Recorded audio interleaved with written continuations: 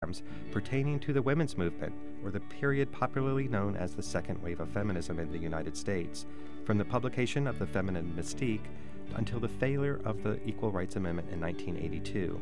The American Women Collection will document the emergence and the evolution of the women's movement in cities across the United States over the included time span, as well as the unique role Pacifica Radio played by providing a place for women to create and air programming that communicated the movement.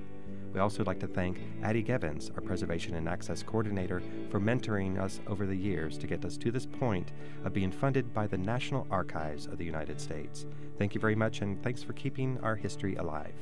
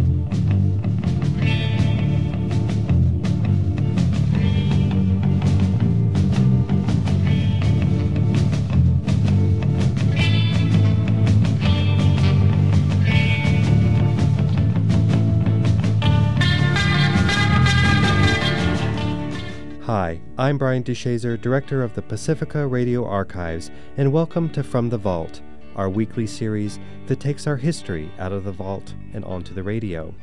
On August 6, 1945, the United States dropped an atomic bomb on the civilian population of Hiroshima, Japan, marking the dawn of the nuclear age. Today we remember the victims of the Hiroshima attack by presenting the Pacifica Radio Archive's original production of John Hersey's Hiroshima, featuring readings by Tyne Daly, Ruby Dee, Roscoe Lee Brown, and many others. But first we begin with an excerpt of a speech by the late Howard Zinn from November 11, 2009 on American Holy Wars. In this talk, Zinn scours the American war record in search of a good war or justifiable war. Here Zinn turns to World War II, often thought of as the Good War. World War II, the good war, the best. Fascism. I mean, that's why I enlisted in the Air Force. Fight against fascism. It's a good war. It's a just war. What could be, more obvious? They are evil. We are good. And so I became a bombardier in the Air Force. I dropped bombs on Germany, on Hungary, on Czechoslovakia, even on a little town in France 3 weeks before the war was to end, when everybody knew the war was to end, and we didn't need to drop any more bombs, but we dropped bombs on a little town in France. We were trying out napalm, the first use of napalm in the European theater. I think by now you all know it. Napalm is one of the ugliest little weapons, but trying it out and adding metals, and who knows what reason, what complex of reasons led us to bomb a little town in France. When everybody knew the war was ending, and yes, there were German soldiers there hanging around. They weren't doing anything, weren't bothering anybody, but they're there, and gives us a good excuse to bomb. Now, they'll kill the Germans. We'll kill some Frenchmen, too. What does it matter? It's a good war. We're the good guys. One thing, and I didn't think about any of this while I was bombing. I didn't examine, who are we bombing, and why are we bombing, and what's going on here, and who is dying. I didn't know who was dying, because when you bomb from 30,000 feet, well, this is modern warfare. You do things at a distance. It's very impersonal. You just press a button, you do, and somebody dies. But you don't see them. So I dropped bombs from 30,000 feet. I didn't see any human beings. I didn't see what's happening below. I didn't hear children screaming. I didn't see arms being ripped off people. No, just drop bombs. You see little flashes of light down below as the bombs hit. That's it. And you don't think. It's hard to think when you're in the military. Really, it's hard to sit back and examine, ask what you're doing. No, you've been trained to do a job, and you do your job. So I didn't think about any of this until after the war, when I began to think about that raid on France. And then I began to think about the raid on Dresden, where 100,000 people were killed in one day of bombing. Read Kurt Vonnegut's book, Slaughterhouse-Five. He was there. He was a prisoner of war, and there in the basement, in a kind of meat locker, slaughterhouse. And then I became aware of the other bombings that had taken place. But when you're in a war, you don't see the big picture, and you really don't.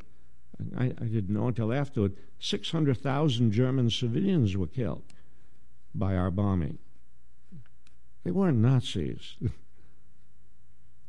Well, yeah, you might say they were passive supporters, in that they didn't rebel. Well, a few rebelled, but how many Americans rebel against American wars? Are we all complicit for what we did in Vietnam, killing several million people? Well, maybe we are, but there was a kind of stupid, ignorant innocence about us. And the same thing is true of the Germans, and we killed 600,000. If some great power, while we were dropping bombs in Vietnam, had come over here and dropped bombs on American cities in retaliation, it would have been. And they say, well, these are imperialists. We'll kill them all. Well, no, the American people were not themselves imperialists, but they were passive, bystanders until they woke up. Yeah. But so I began to think about this. I began to think about Hiroshima and Nagasaki. And I had welcomed the bombing of Hiroshima when it took place, because I didn't know. What it really meant. We had finished our bombing missions in Europe. We had won the war in Europe, and my crew and we flew our plane, the same plane we'd flown missions on. We flew that same plane back across the Atlantic, and we were given a 30-day furlough, and then the idea is we're going to go on to the Pacific because the war against Japan was still going on. And during this 30-day furlough,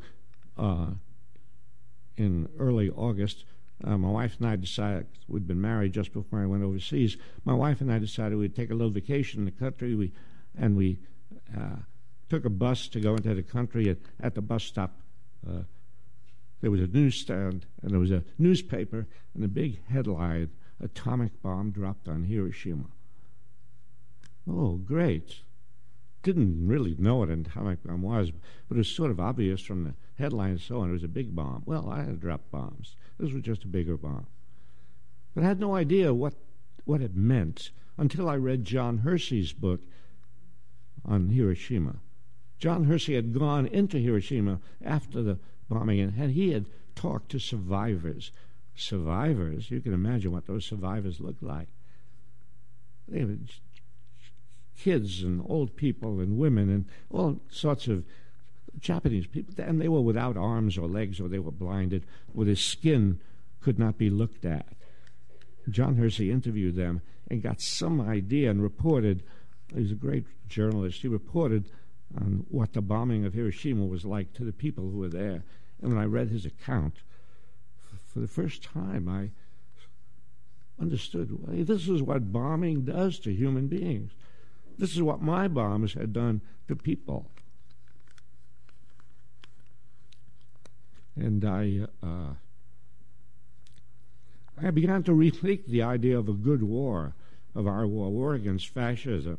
Oh, well, it's okay, because we did defeat Hitler. That's just it.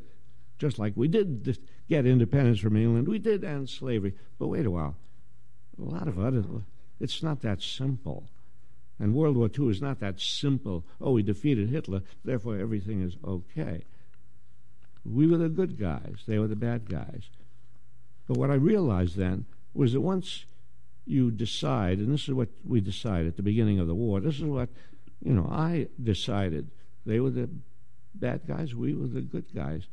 What I didn't realize was that in the course of a war, the good guys become the bad guys. War poisons everybody. War corrupts everybody. And so the so-called good guys begin behaving like the bad guys. The Nazis dropped bombs and killed civilians in Coventry and London and Rotterdam, and we drop bombs and kill civilians, and we commit atrocities, and we go over Tokyo several months before Hiroshima, and I'll bet you 90% of the American people do not know about the raid of Tokyo. Everybody has heard about Hiroshima. I'll bet 90% of the American people, I don't know if you have, know that several months before Hiroshima, we sent planes over Tokyo to set Tokyo afire with firebombs, and 100,000 people died in one night of bombing in Tokyo. Altogether, we killed over 500,000 people in Japan, civilians. And some people said, well, they bombed Pearl Harbor. That's really something. These people did not bomb Pearl Harbor. Those children did not bomb Pearl Harbor. But this notion of violent revenge and retaliation, something we got to get rid of. So I began, reconsidering all of that, rethinking all of that. Investigated the bombing of Hiroshima, investigated the excuse that was made, if we don't bomb Hiroshima, well, we have to invade Japan and 1 million people will die. And I investigated all of that, found it was all nonsense. We didn't have to invade Japan in order for Japan to surrender. Our own official investigative team, the Strategic Bombing Survey, which went into Japan right after the war, interviewed all the high Japanese military civilian officials, and their conclusion was Japan was ready to end the war. Maybe not the next week, maybe in 2 months, maybe in 3 months. Oh, no, we can't wait. We don't want to wait. We've got these bombs. We've got to see what they look like. Do you know how many people die because of experimentation with weapons? We were experimenting. We were experimenting on the children of Hiroshima. Let's see what this does. Hey, and also, let's show the Russians. Let's show the Russians we have this bomb. A British scientist who was an advisor to Churchill called the dropping of the bomb on Hiroshima the first step of the Cold War. The Soviet Union was in the mind of people around Harry Truman, James Bond, Burns, and Forrestal, and others. So yes, I began thinking about the good war and how it corrupts and poisons. And then I looked at the world after the war. Oh, yeah, what are the results?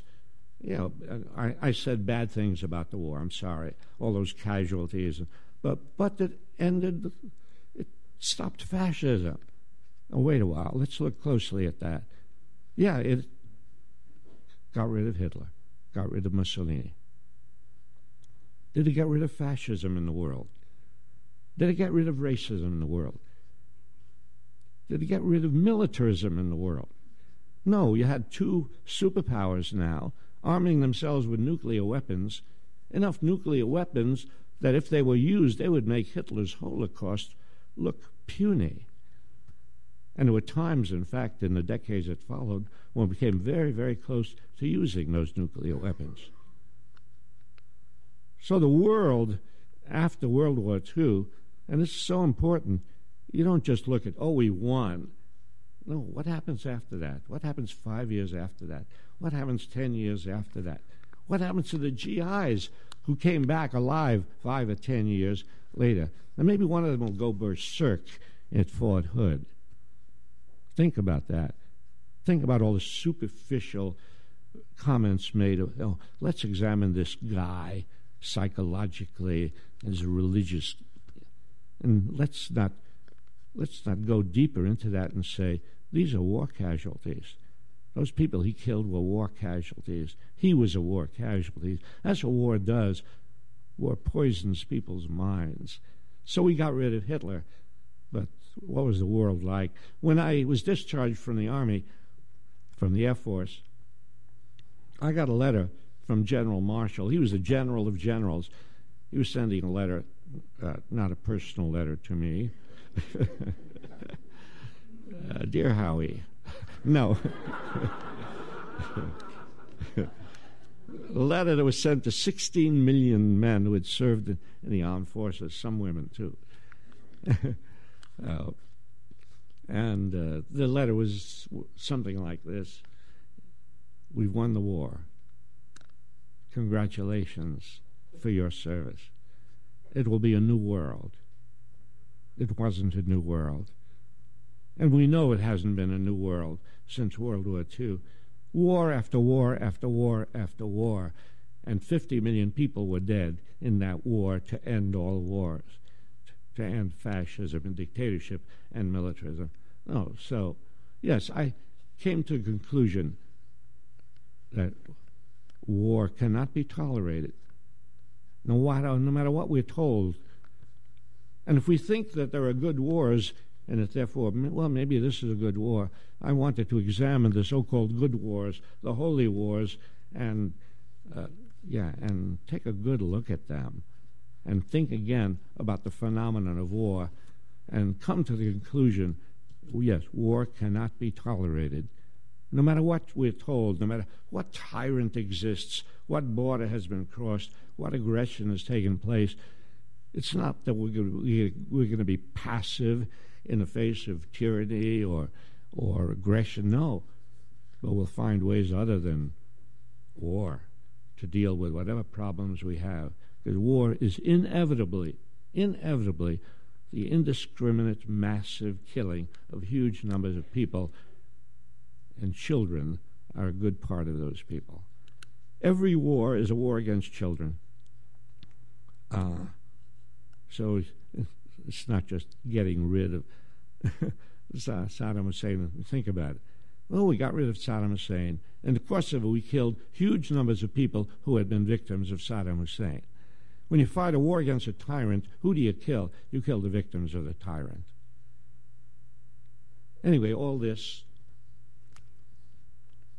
was simply to make us think again about war, and to think, we're at war now, right? In Iraq, in Afghanistan, and sort of in Pakistan, since we're sending rockets over there and killing innocent people in Pakistan. And so we should not accept that. We should look for a peace movement to join. Really, look for some peace organization to join. It will look small at first and pitiful and helpless, but that's how movements start. That's how the movement against the Vietnam War started. It started with handfuls of people who thought they were helpless, thought they were powerless. But remember this, the power of the people on top depends on the obedience of the people below. When people stop obeying, they have no power. When workers go on strike, huge corporations lose their power. When consumers boycott, huge business establishments have to give in. When soldiers refuse to fight, as so many soldiers did in Vietnam, so many deserters, so many fraggings, acts of violence by enlisted men against officers in Vietnam, B-52 pilots refusing to fly bombing missions anymore. War can't go on. When enough soldiers refuse, the government has to decide we can't continue. So yes, people have the power. If they begin to organize, if they protest, if they create a strong enough movement, they can change things. That's all I want to say. Thank you. Howard Zinn, speaking at Boston University on November 11, 2009, on the subject of American Holy Wars. You are listening to From the Vault, the original weekly series produced by the Pacifica Radio Archives. For a copy of this program, or to browse the other programs in this series, go to fromthevaultradio.org, or call us in the archives at 1-800-735-0230. And now we present the Pacifica Radio Archive's original production of John Hersey's Hiroshima, written in 1946 and adapted for radio by John Valentine in 2003 as a collaboration with the Pacifica Archive staff. Here is my original 2003 introduction to the program. Hi, this is Brian DeShazer, Director of the Pacifica Radio Archives. In commemoration of the 58th anniversary of the bombing of the cities of Hiroshima and Nagasaki, we present in association with Artists United and the Feminist Majority a radio adaptation of Hiroshima by John Hersey. Originally published in The New Yorker on August 31st, 1946, Hiroshima documented the destruction of Japan through the eyewitness accounts of 6 survivors, and stands today as a journalistic masterpiece. And now, it is my pleasure to present Tyne Daly, Ruby Dee, and Roscoe Lee Brown in Hiroshima.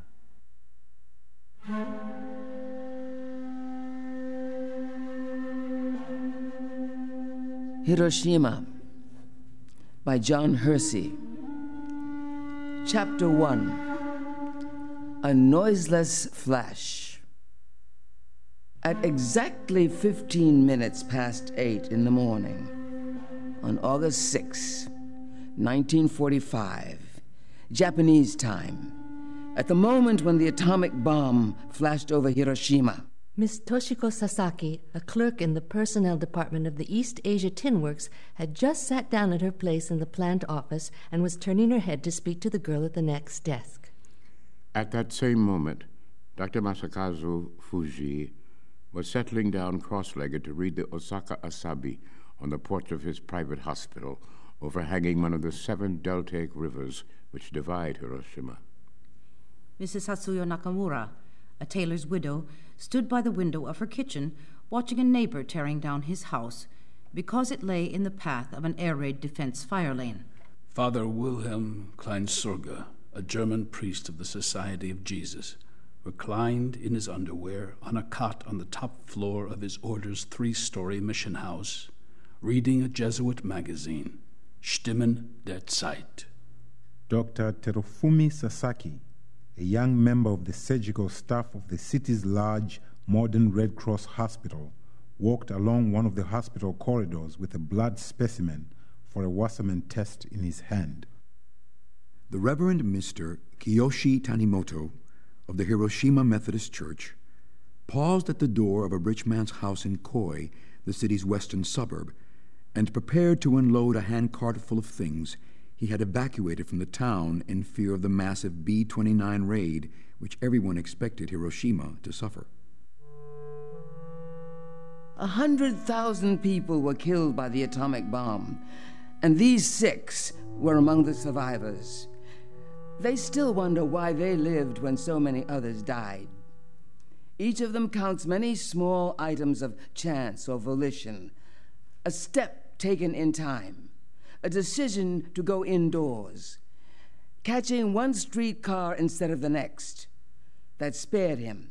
And now each knows that in the act of survival, he lived a dozen lives and saw more death than he ever thought he would see. At the time, none of them knew anything. The Reverend Mr. Tanimoto got up at 5 o'clock that morning. He was alone in the parsonage because for some time his wife had been commuting with their year-old baby to spend nights with a friend in Ushida, a suburb to the north.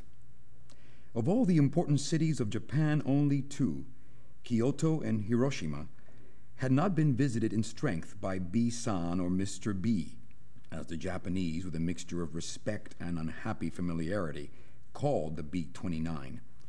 And Mr. Tanimoto, like all his neighbors and friends, was almost sick with anxiety. He was sure Hiroshima's turn would come soon. He had slept badly the night before because there had been several air raid warnings. Hiroshima had been getting such warnings almost every night for weeks, for at that time the B-29s were using Lake Biwa, northeast of Hiroshima, as a rendezvous point. And no matter what city the Americans planned to hit, the super fortresses streamed in over the coast near Hiroshima. The frequency of the warnings and the continued abstinence of Mr. B with respect to Hiroshima had made its citizens jittery. A rumor was going around that the Americans were saving something special for the city. Mr. Tanimoto was a small man, quick to talk, laugh, and cry.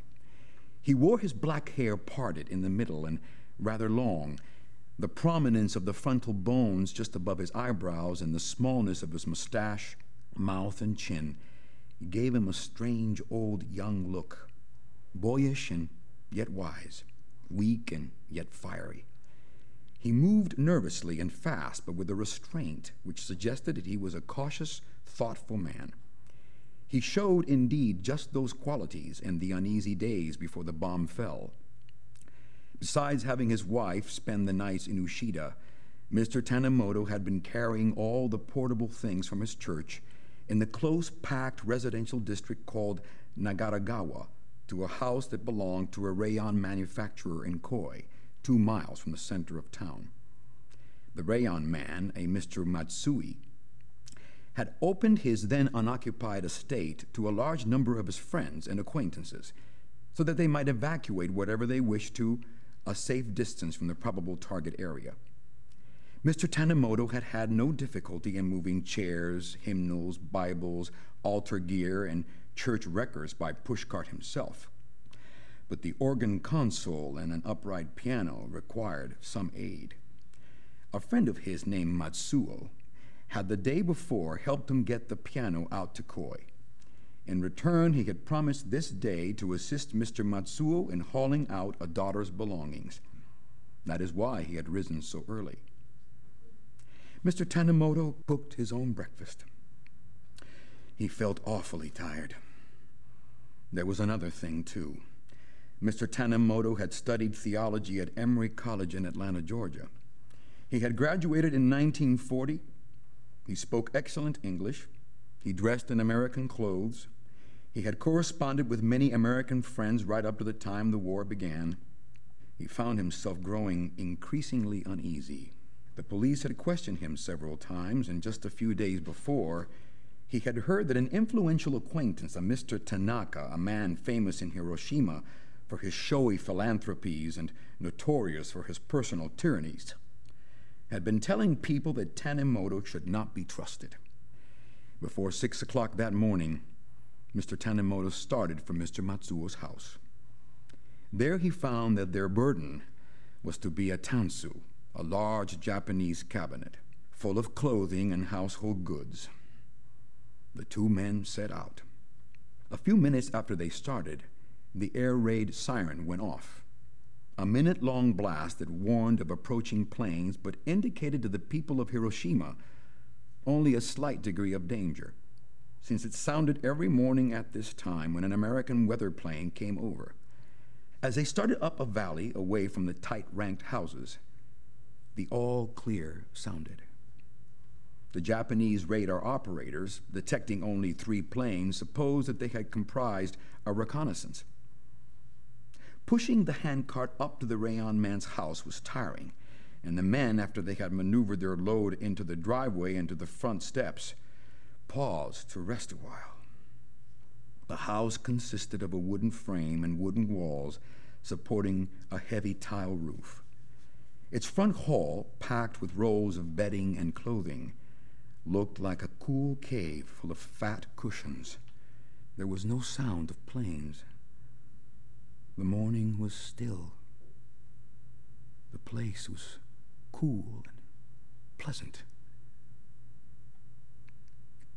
Then a tremendous flash of light cut across the sky. Mr. Tanimoto had a distinct recollection that it traveled from east to west, from the city toward the hills. It seemed a sheet of sun. Both he and Mr. Matsuo reacted in terror, and both had time to react, for they were 3,500 yards, or 2 miles, from the center of the explosion. Mr. Matsuo dashed up the front steps into the house and dived among the bedrolls and buried himself there. Mr. Tanimoto took 4 or 5 steps and threw himself between 2 big rocks in the garden. He bellied up very hard against one of them. As his face was against the stone, he did not see what happened.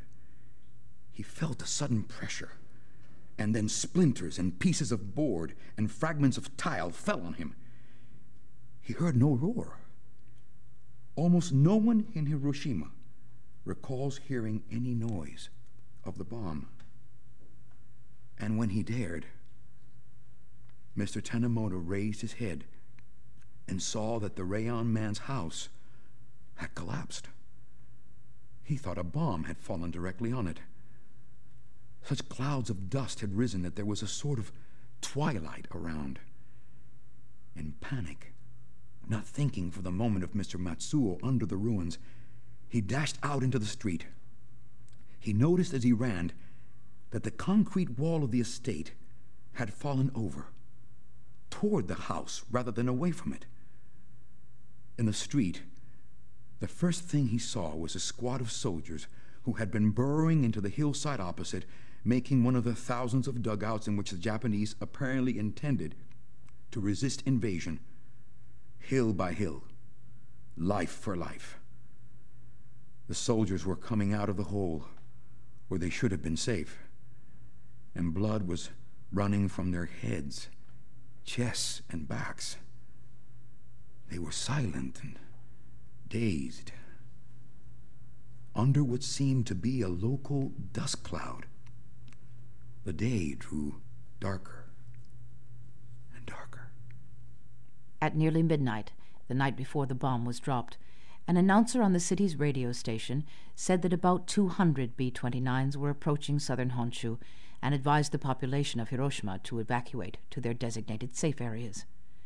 Mrs. Hatsuyo Nakamura, the tailor's widow, who lived in the section called Noburicho and who had long had a habit of doing as she was told, got her 3 children, a 10-year-old boy, Toshio, an 8-year-old girl, Waeko, and a 5-year-old girl, Maeko, out of bed and dressed them and walked with them to the military area known as the East Parade Ground on the northeast edge of the city.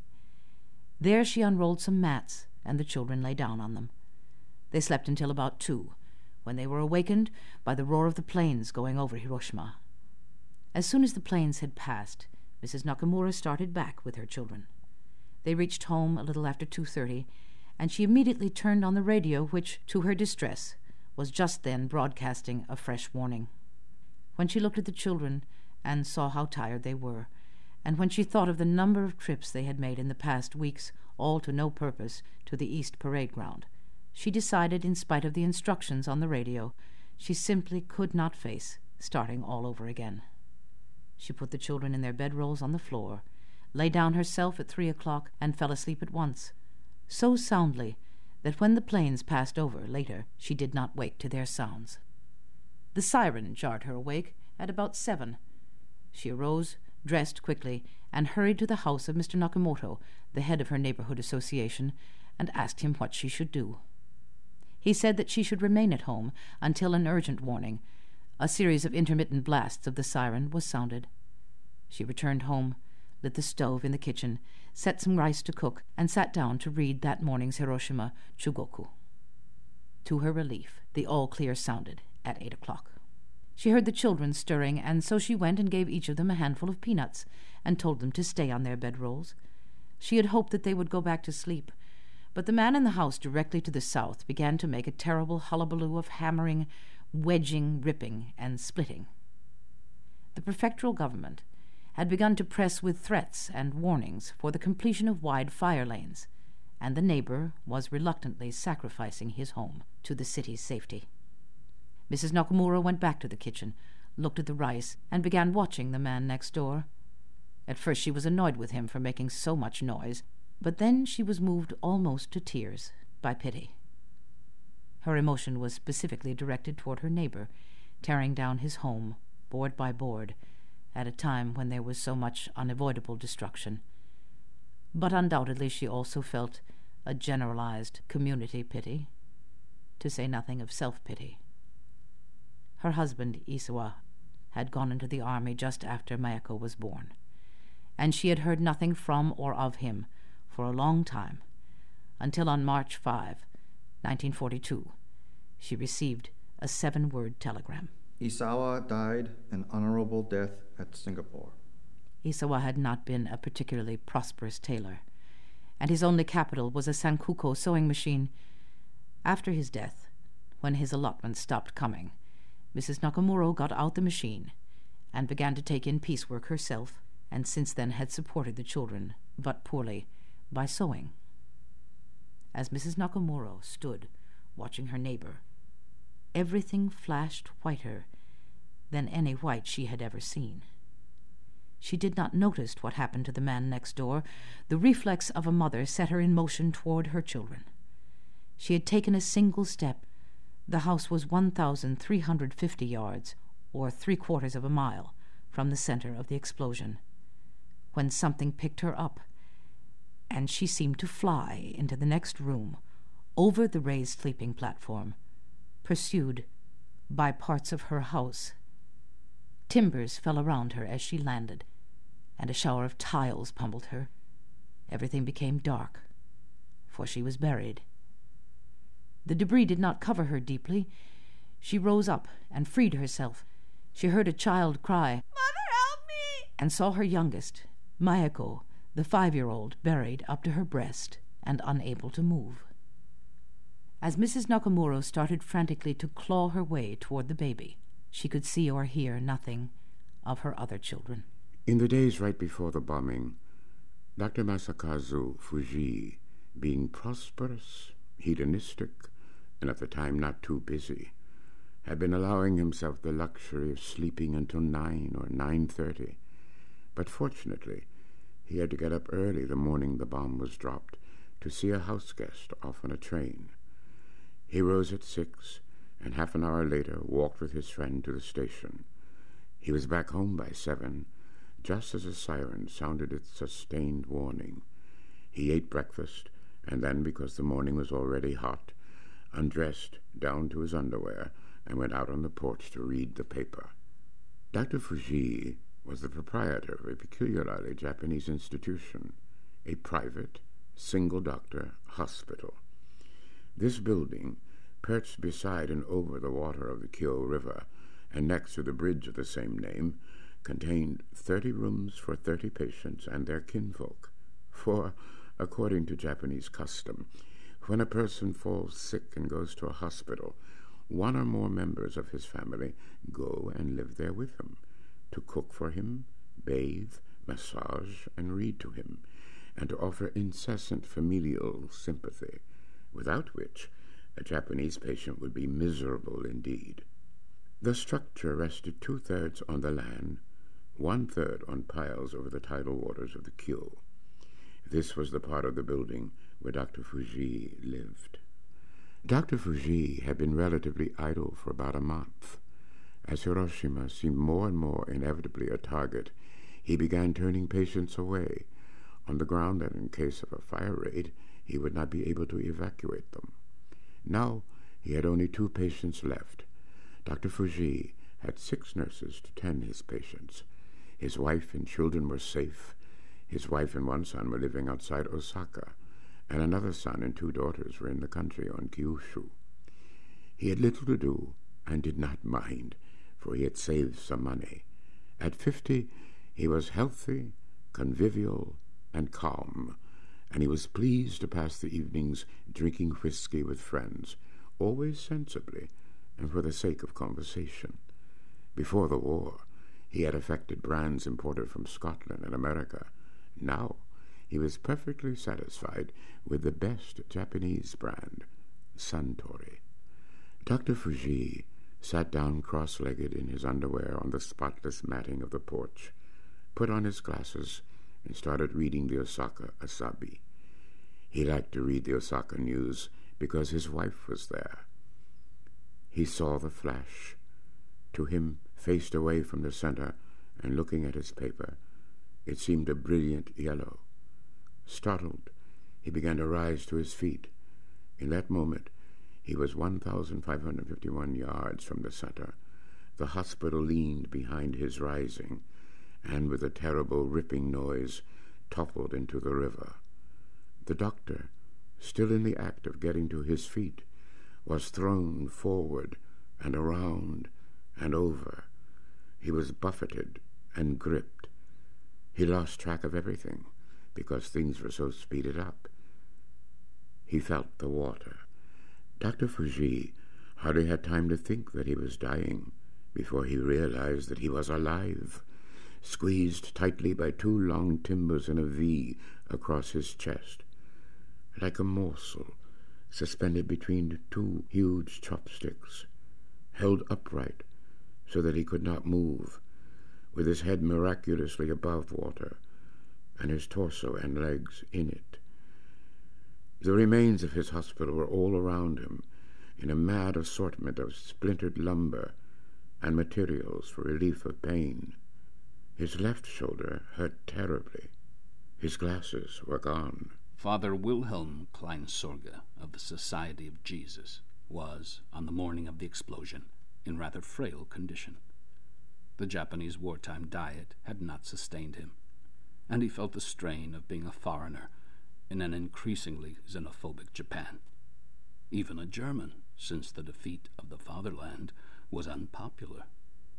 He was tired all the time. To make matters worse, he had suffered for 2 days, along with Father Cheslik, a fellow priest, from a rather painful and urgent diarrhea, which they blamed on the beans and black ration bread they were obliged to eat. 2 other priests, then living in the mission compound, which was in the Nobori-cho section, Father Superior LaSalle and Father Schiffer, had happily escaped this affliction. Father Kleinsorge woke up about 6 the morning the bomb was dropped, and half an hour later, he was a bit tardy because of his sickness, he began to read Mass in the mission chapel, a small Japanese-style wooden building which was without pews, since its worshippers knelt on the usual Japanese matted floor, facing an altar graced with splendid silks, brass, silver, and heavy embroideries. After Mass, while Father Kleinsorge was reading the prayers of thanksgiving, the siren sounded. He stopped the service, and the missionaries retired across the compound to the bigger building.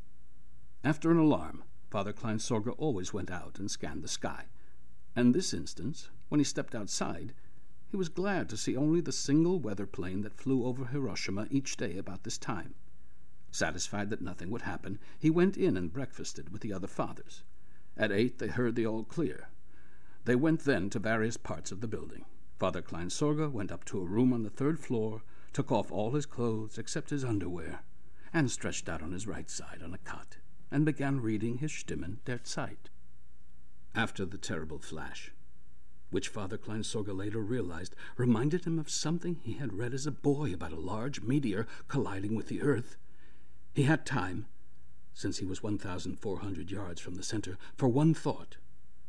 A bomb has fallen directly on us. Then, for a few seconds or minutes, he went out of his mind. Father Kleinsorge never knew how he got out of the house. The next things he was conscious of were that he was wandering around in the mission's vegetable garden in his underwear, bleeding slightly from small cuts along his left flank. That all the buildings round about had fallen down except the Jesuits' mission house, which had long before been braced and double-braced by a priest named Gropper, who was terrified of earthquakes. That the day had turned dark, and that Murata-san, the housekeeper, was nearby, crying over and over, Shujerusu, awaremi tamai. Our Lord Jesus, have pity on us. On the train, on the way into Hiroshima from the country where he lived with his mother, Dr. Terofumi Sasaki, the Red Cross hospital surgeon, thought over an unpleasant nightmare he had had the night before. His mother's home was 30 miles from the city, and it took him 2 hours by train and tram to reach the hospital. He had slept uneasily all night and had wakened an hour earlier than usual, and, feeling sluggish and slightly feverish, had debated whether to go to the hospital at all. His sense of duty finally forced him to go, and he had started out on an earlier train than he took most mornings. He was only 25 years old and had just completed his training at the Eastern Medical University in Tsingtao, China. At the terminal, he caught a streetcar at once. He later calculated that if he had taken his customary train that morning, and if he had had to wait a few minutes for the streetcar, as often happened, he would have been close to the center at the time of the explosion and would surely have perished. He arrived at the hospital at 7:40 and reported to the chief surgeon. A few minutes later, he went to a room on the 1st floor and drew blood from the arm of a man in order to perform a Wassermann test. The laboratory containing the incubators for the test was on the 3rd floor. With a blood specimen in his left hand, walking in a kind of distraction he had felt all morning, probably because of the dream and his restless night, he started along the main corridor on his way toward the stairs. He was one step beyond an open window when the light of the bomb was reflected like a gigantic photographic flash in the corridor. He ducked down on one knee and said to himself, as only a Japanese would, "Sasaki, gambare, be brave." Just then, the building was 1,650 yards from the center. The blast ripped through the hospital.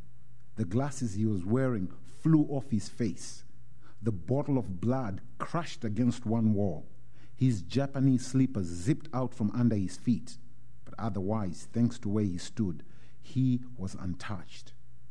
Dr. Sasaki shouted the name of the chief surgeon and rushed around to the man's office and found him terribly cut by glass. The hospital was in horrible confusion. Heavy partitions and ceilings had fallen on patients.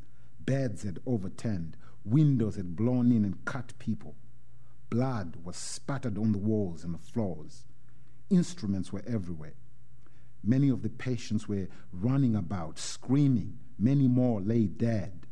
A colleague working in the laboratory to which Dr. Sasaki had been working was dead. Dr. Sasaki's patient, whom he had just left and who a few minutes before had been dreadfully afraid of syphilis, was also dead. Dr. Sasaki found himself the only doctor in the hospital who was unhurt.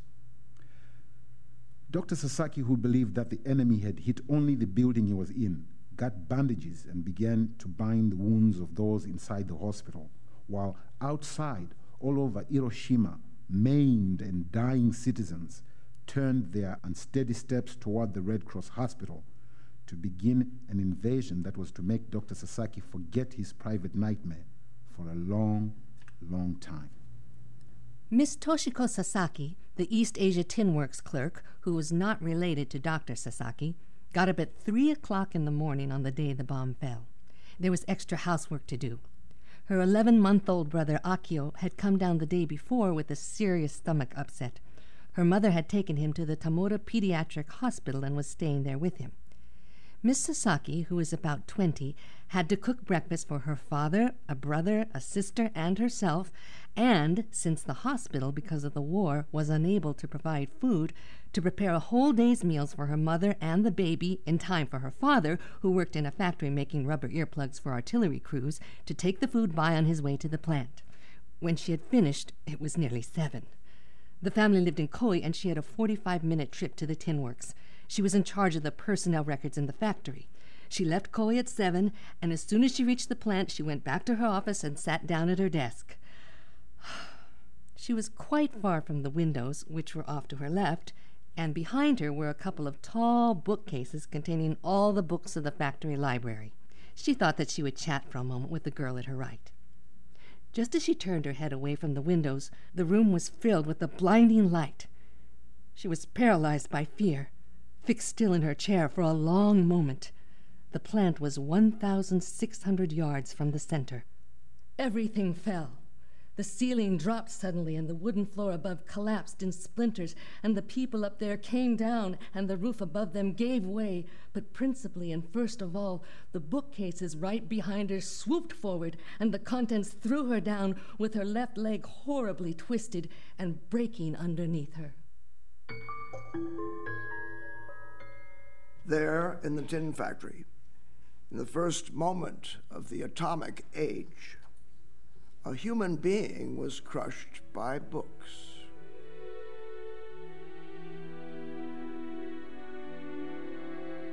Chapter 2. The Fire.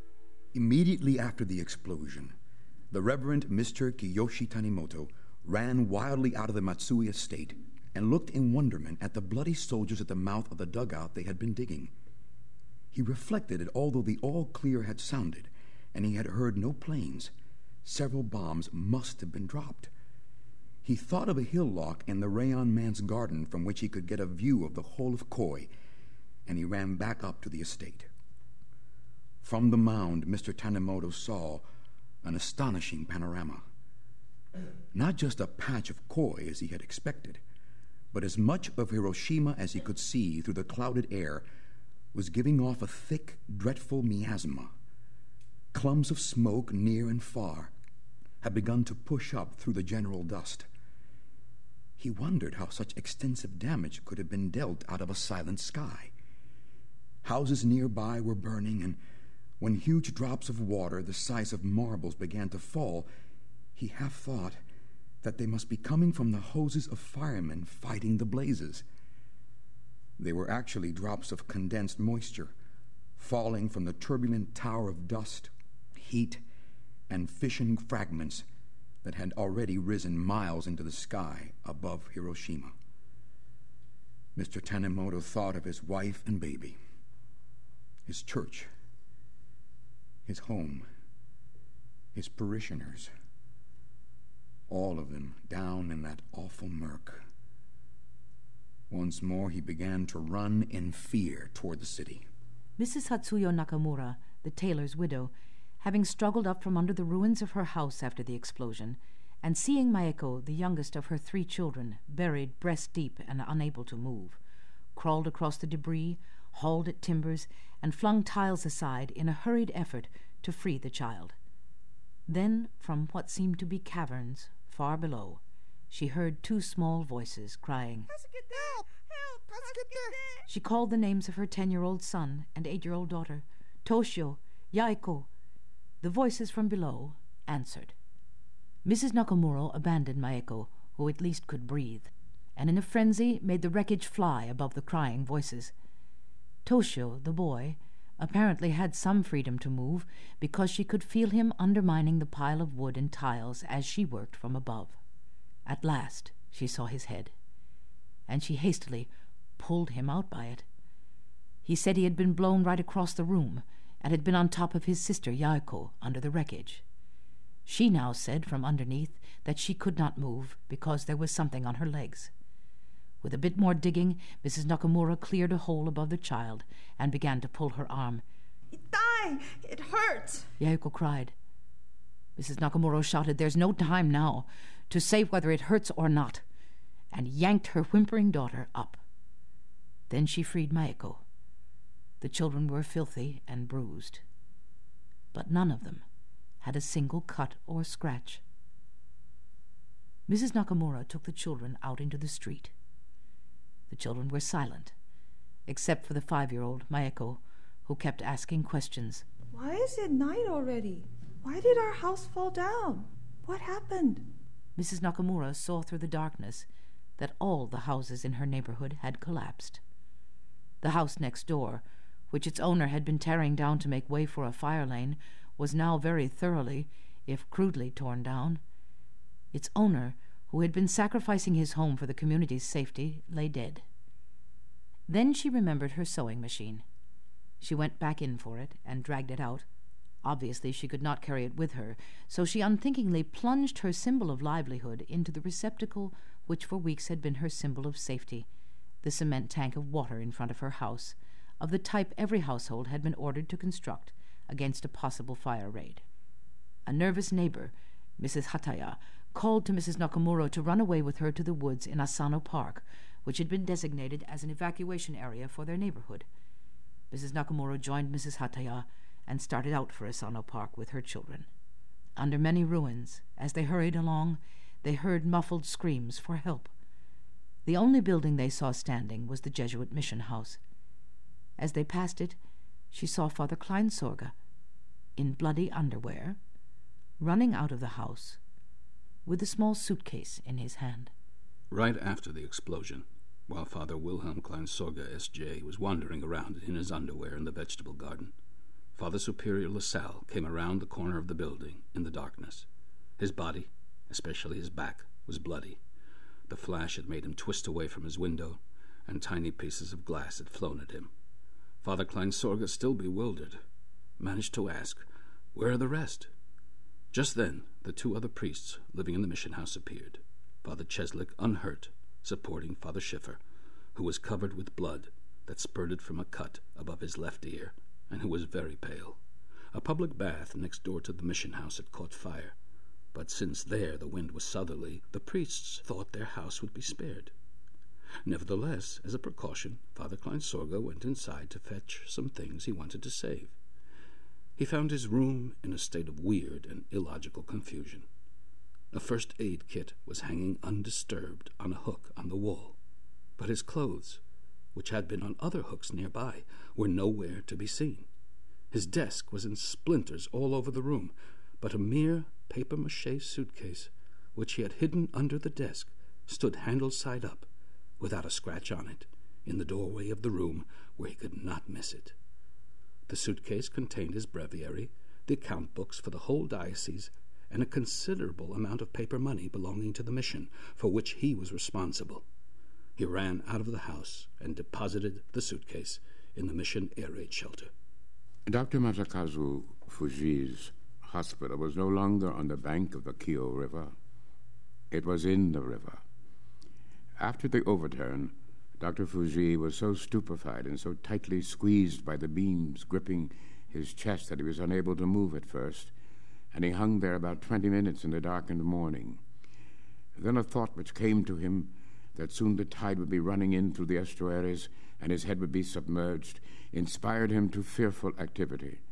He wriggled and turned and exerted what strength he could, though his left arm, because of the pain in his shoulder, was useless, and before long he had freed himself from the vise. After a few moments' rest, he climbed onto the pile of timbers, and finding a long one that slanted up to the riverbank, he painfully shinnied up it. There had been no breeze early in the morning when Dr. Fuji had walked to the railway station to see his friend off, but now brisk winds were blowing every which way. Here on the bridge the wind was easterly.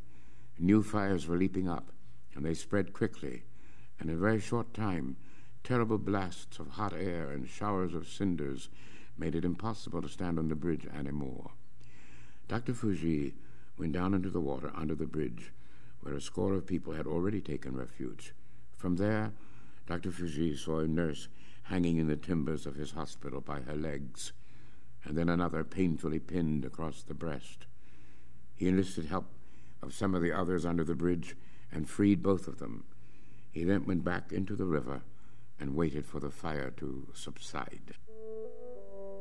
Of 150 doctors in the city, 65 were already dead, and most of the rest were wounded. Of 1,780 nurses, 1,654 were dead or too badly hurt to work.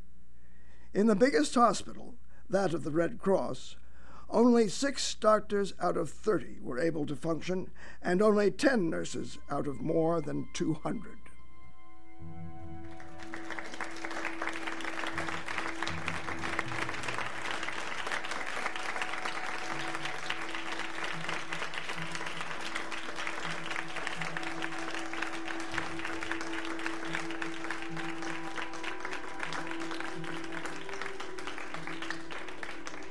You have been listening to Hiroshima by John Hersey, adapted for radio by John Valentine.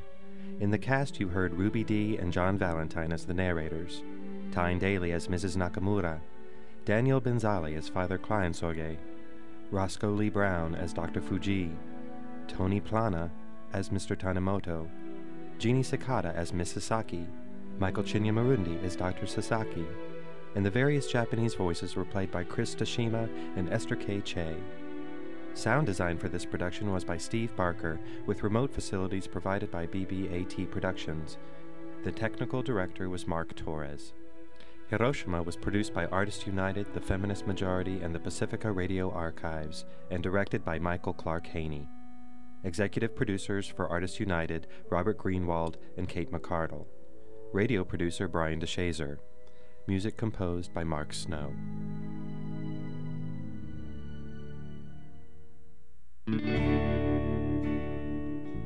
And that does it for this week's From the Vault. We'd like to say a special thank you to Addie Gebbins for helping us with this series being preserved and represented to the Pacifica Network listeners. We are now streaming and podcasting online at fromthevaultradio.org. Thanks to all the Pacifica Station listeners who joined our summer school campus campaign and sponsored more schools with the From the Vault series. For more information, call the archives at 1-800-735-0230 or visit us online at pacificaradioarchives.org. From the Vault is presented as part of the Pacifica Radio Archives Preservation and Access Project, which is supported in part by an award from the National Endowment for the Arts and past grants from the Grammy Foundation and the American Archive Pilot Project funded by the Corporation for Public Broadcasting. This program was written and produced by Mark Torres and Brian DeShazer. The series is executive produced by the Pacifica Radio Archives and your host, Brian DeShazer. Our theme music is by Kevin Drum Holiday. Thanks for listening. You are listening to KBOO Portland.